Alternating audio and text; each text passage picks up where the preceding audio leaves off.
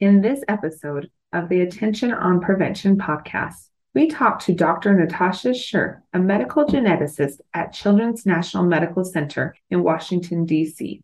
Dr. Scher describes the role of a medical geneticist in abuse cases and how they fill a role within a multidisciplinary team of doctors in diagnosing abusive head trauma and abuse in general. Dr. Scher warns of the misuse of random genetic testing in abuse cases and how she is seeing cases where misinterpreted data has led to a children being misdiagnosed with a genetic disorder without proper testing. Brought to you by the National Center on Shaken Baby Syndrome.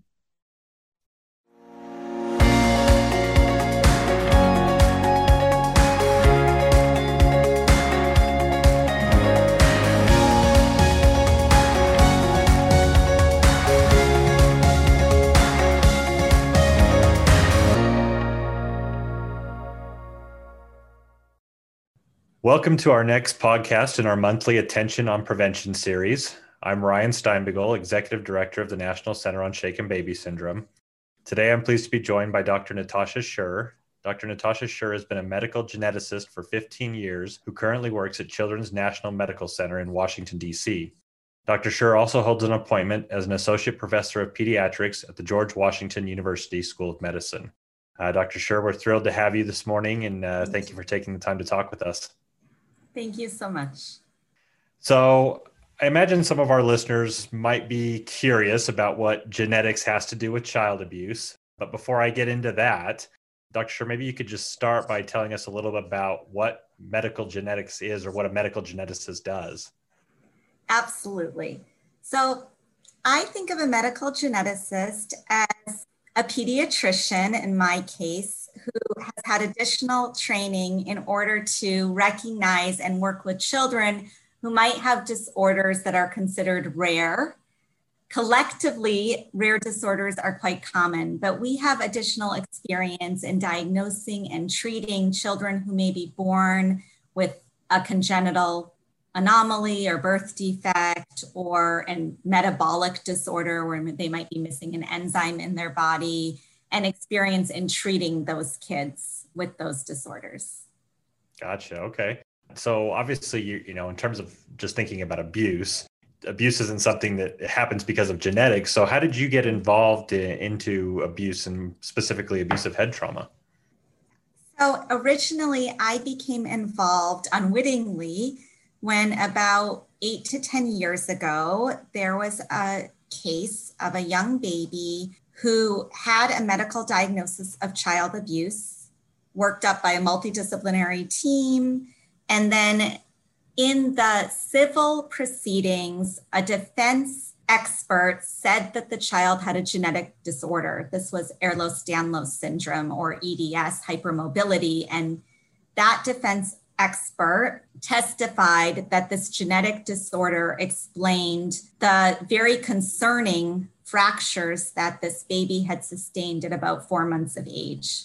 When that happened, and I was asked to consult on this baby for a second opinion, the baby was already 1 in a safe home, had not fractured again. And as I did a lot of research, I began to understand that this was not just about this baby, that this was a repeat pattern where there was misunderstanding about genetic disorders. Once I understood that, I contacted the Ray Helfer Society for Protection. I talked to people in the American Academy of Pediatrics, and I really wanted to learn more about what I could do to provide clarity.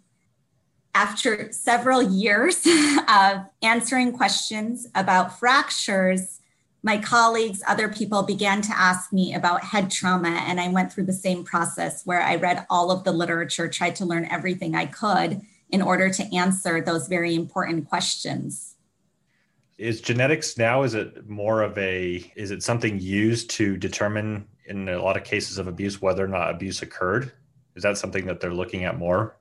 So that is a little bit complicated. The mainstay of diagnosis in cases where child abuse truly happened is still a very thorough multidisciplinary evaluation. And this is a medical diagnosis based on decades of evidence and usually involves the child protection teams, social work, general pediatrics, hospitalists, orthopedists, sometimes pediatric radiologists all coming together.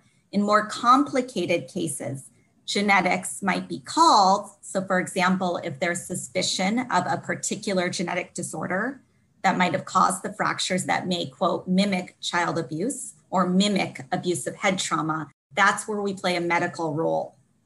There is a difference, however, between what happens in the medical world, the clinical world, as I've discovered, and what sometimes happens in the courtroom.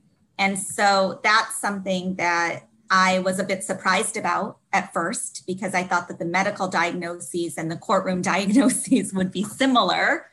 Right. And that's where I felt that education was very important, because we don't want to miss a child who has a genetic disorder and presented with a fracture or bleeding ever. And of course, it's so important in that case to return the child to a safe home.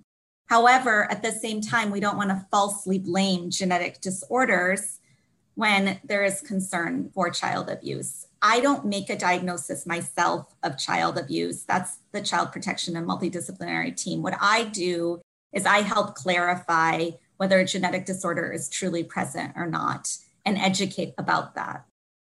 So it sounds like there are at least some genetic disorders that look like or sort of, I guess, mimic some of the things that we might see in cases of suspected abusive head trauma. What are some of those types of genetic disorders that might look like some of those injuries that we see in those cases? I will answer that question and tell you a little bit about those genetic disorders. But before I do that, I do want to clarify that it's really important to understand the difference between a mimic and a differential diagnosis. So a mimic is something where it's really hard, even with expertise, to distinguish the two butterflies in a picture that look alike, but only the world expert in butterflies can tell. A differential is where a child could present with a bleed or a fracture, but by doing a careful physical examination, 3-generation family history, review of the case, review of the radiological and the laboratory features, you can separate between the genetic disorder and the potential suspected child abuse. Gotcha. All of these disorders are actually on the differential, but with expertise, they are not true mimics once you really look at the big picture of the child. Genetic disorders are rare, but easily diagnosable once you know what you're doing by looking at criteria, signs and symptoms, and all of those important salient clinical features and radiological findings. Yeah, I appreciate you making that distinction. I think it's important to know that even though some genetic things might look like the injuries that we can see in cases of abuse, you can test for those things very easily and rule out any sort of genetic disorder that may have caused those. So I appreciate you making that distinction. Yes, absolutely. In testifying in court, and just, you obviously hear that some of the injuries that we see in these children are explained by just, or they offer an explanation that it might be caused by a genetic disorder. What are some of those genetic disorders that are being offered to explain the injuries that we see in kids? So there are some genetic disorders that can present with brain bleeds, and those include Menkes disease, glutaric acidemia. Galactosemia really does not, but has been mentioned in the differential.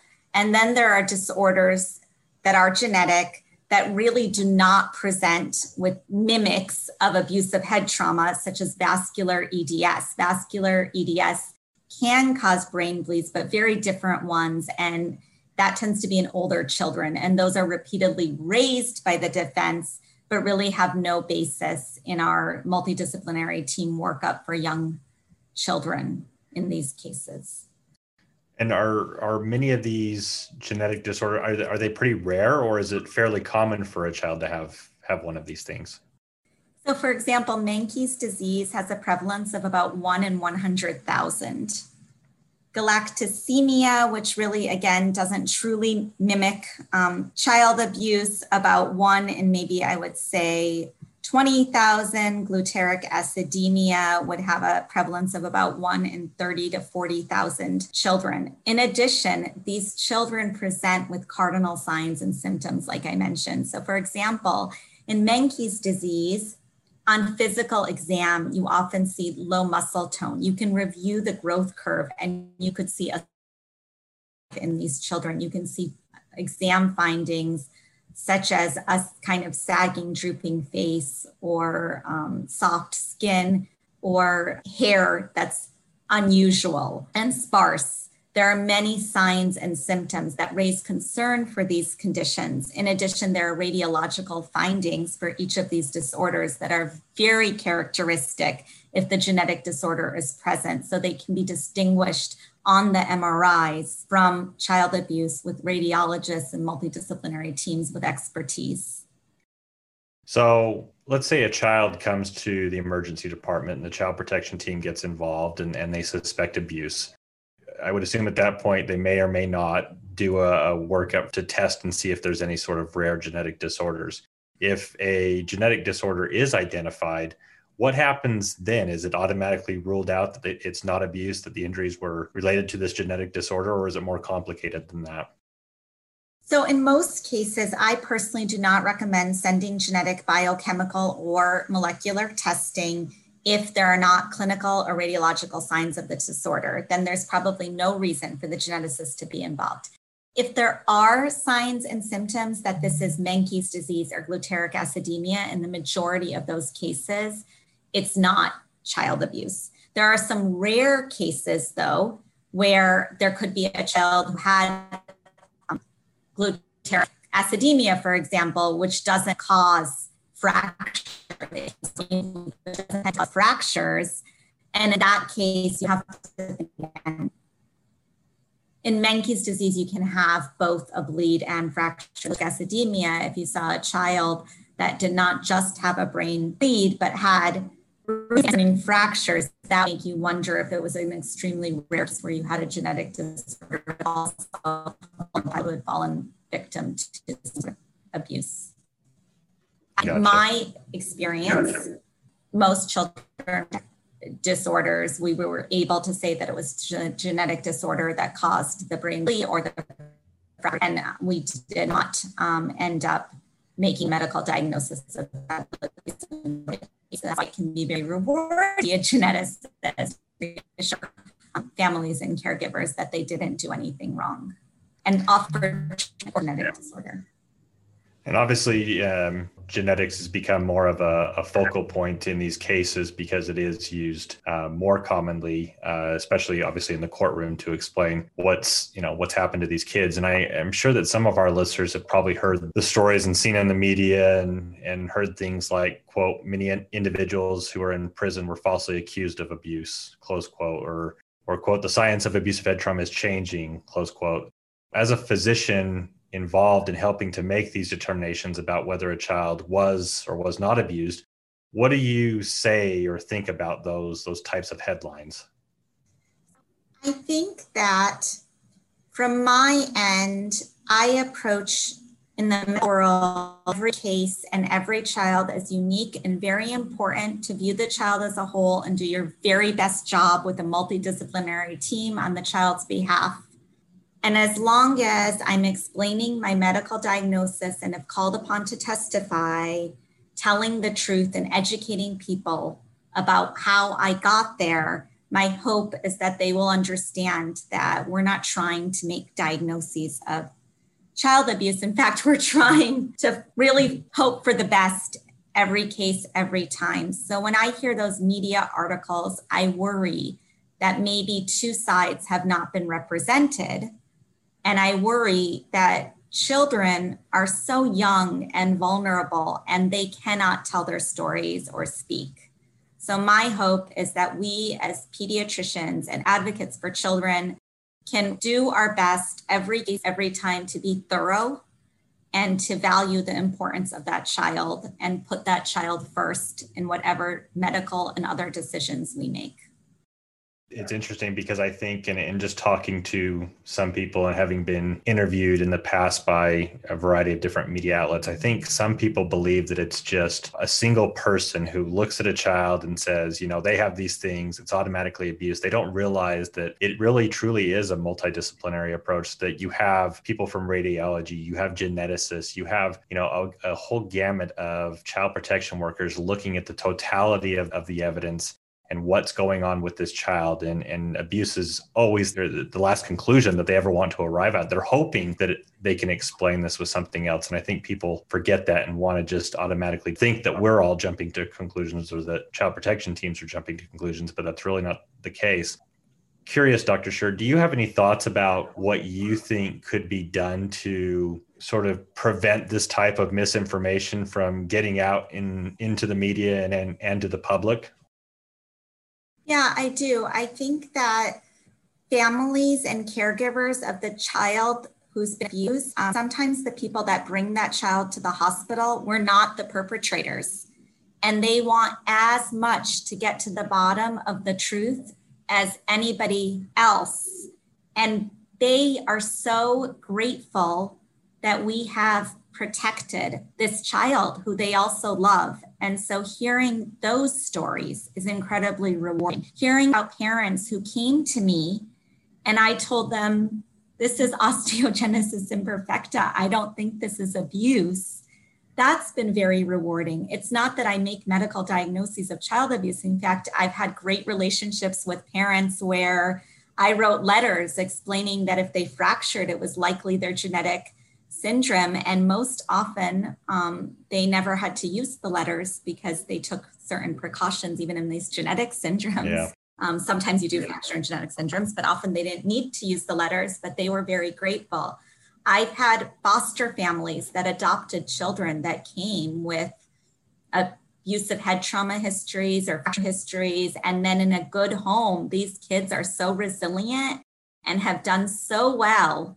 And they need to share their stories about how wonderful it is a child have opportunity to be in a safe and home. Every child deserves that chance. And so if we hear those stories, and I've heard them throughout my career, we can see both sides and feel empathy. Yeah.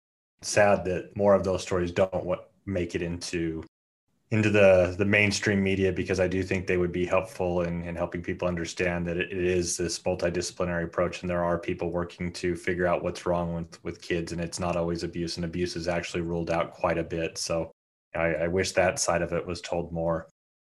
Dr. Scher, what's kind of your hope for the evolution of genetics and its role in terms of diagnosing abusive head trauma? I'm very concerned because in the last 5 years, I've seen several cases where genetic testing was misused. So in other words, a child that had a medical diagnosis of abusive head trauma after extensive multidisciplinary team evaluation and also had fractures, had, as part of the defense workup, random genetic screens.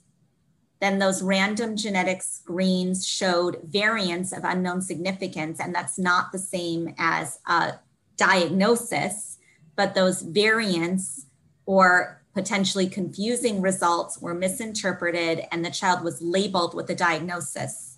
I've also seen cases where a child came back with a change in a gene, but that was an autosomal recessive change and only had one change. And an autosomal recessive disease, in order to be affected, you need a change on both alleles, 2 changes on 2 separate genes. But again, it was said that this child had the disorder. So what I would like to see is very careful consideration of ethical guidelines for the use of genetic testing in cases of brain bleeds, fractures. We want to make diagnoses when they're there, but we don't want to use these broad, huge panels that find incidental findings.